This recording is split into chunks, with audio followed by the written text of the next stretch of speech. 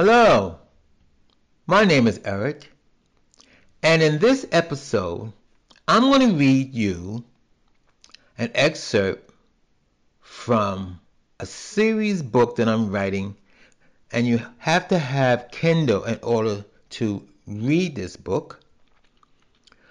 And it's a series, so it's full of chapters.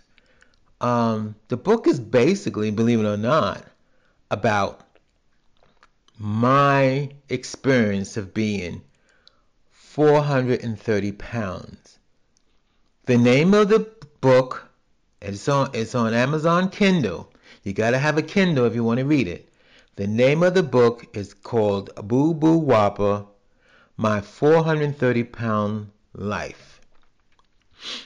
I'm going to read the first chapter.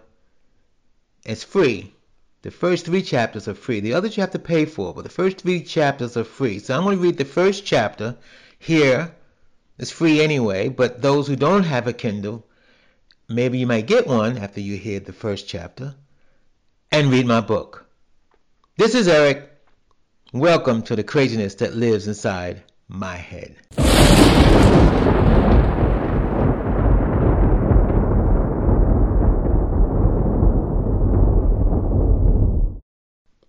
Boo-Boo-Whopper used to be my nickname, and you ask, why Boo-Boo-Whopper? Well, the person who gave me that nickname was a fellow employee. We worked for Hertz Rent-A-Car as car transporters back in the day. Our job was to squeeze 7 of us employees into a station wagon.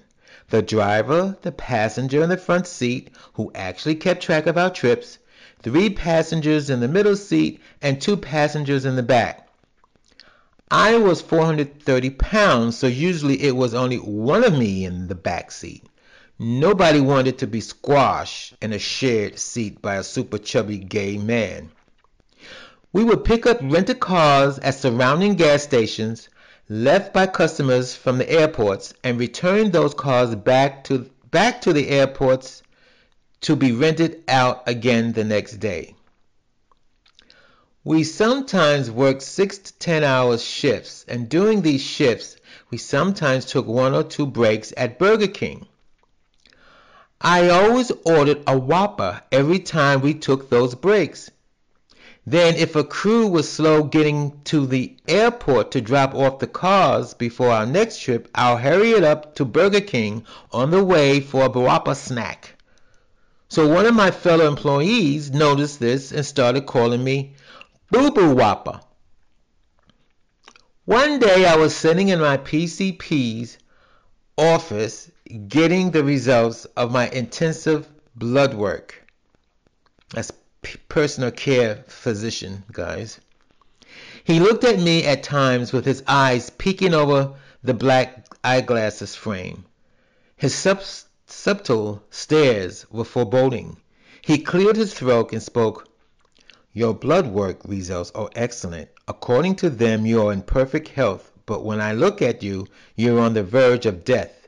430 pounds of girth will wreak havoc on your knees, give you a heart attack, cause diabetes and high cholesterol, which is shockingly that you don't have any of that now. Lose the weight. You're 30 years old now if you want to see 40. He made me feel very small and self-hating. If it wasn't for my uncomfortability stuck body in the chair, I would have shrunk in embarrassment. All my life, doctors have told me that I was going to die a horrible death before my 30s. So there I was in my 30s being foretold that my life would end by 40. With the advice of my good friend Robert, I went on a gay boat ride around Manhattan. You need to shake that fat booty and those great big titties on the dance floor. That'll cheer you up, he yelled in my ear over the blaring of the disco beat. As I shook, rattled, and rolled on the dance floor, I noticed eyes watching me. Most gay men were appalled at my size and how light on my feet I was. As the music mixed into a slow beat, I hobbled my gross physique for the sidelines to rest it by leaning on the wall. A man with light brown eyes and with that Colgate smile walked over to me. "Damn, you're fat. Love me some chubby ass. Give me your phone number. I'm with a friend. I can call you later during the week." He took out a pen and napkin and I handed it to him. In my aspiration, I gave him my phone number, address, and times that I would have been at home. "Damn!" Robert yelled at me when I told him of the incident. "You were one desperate queen. All he wanted was your phone number, not your life story." It's not a normal thing for a hot-hung man to exhiberate over an obese slob. What you just heard is from my book, which I'm pushing on this show. If you have a Kindle, you can read the first 3 episodes for free.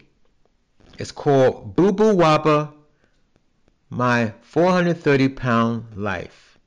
Thank you for listening to the craziness that lives inside my head.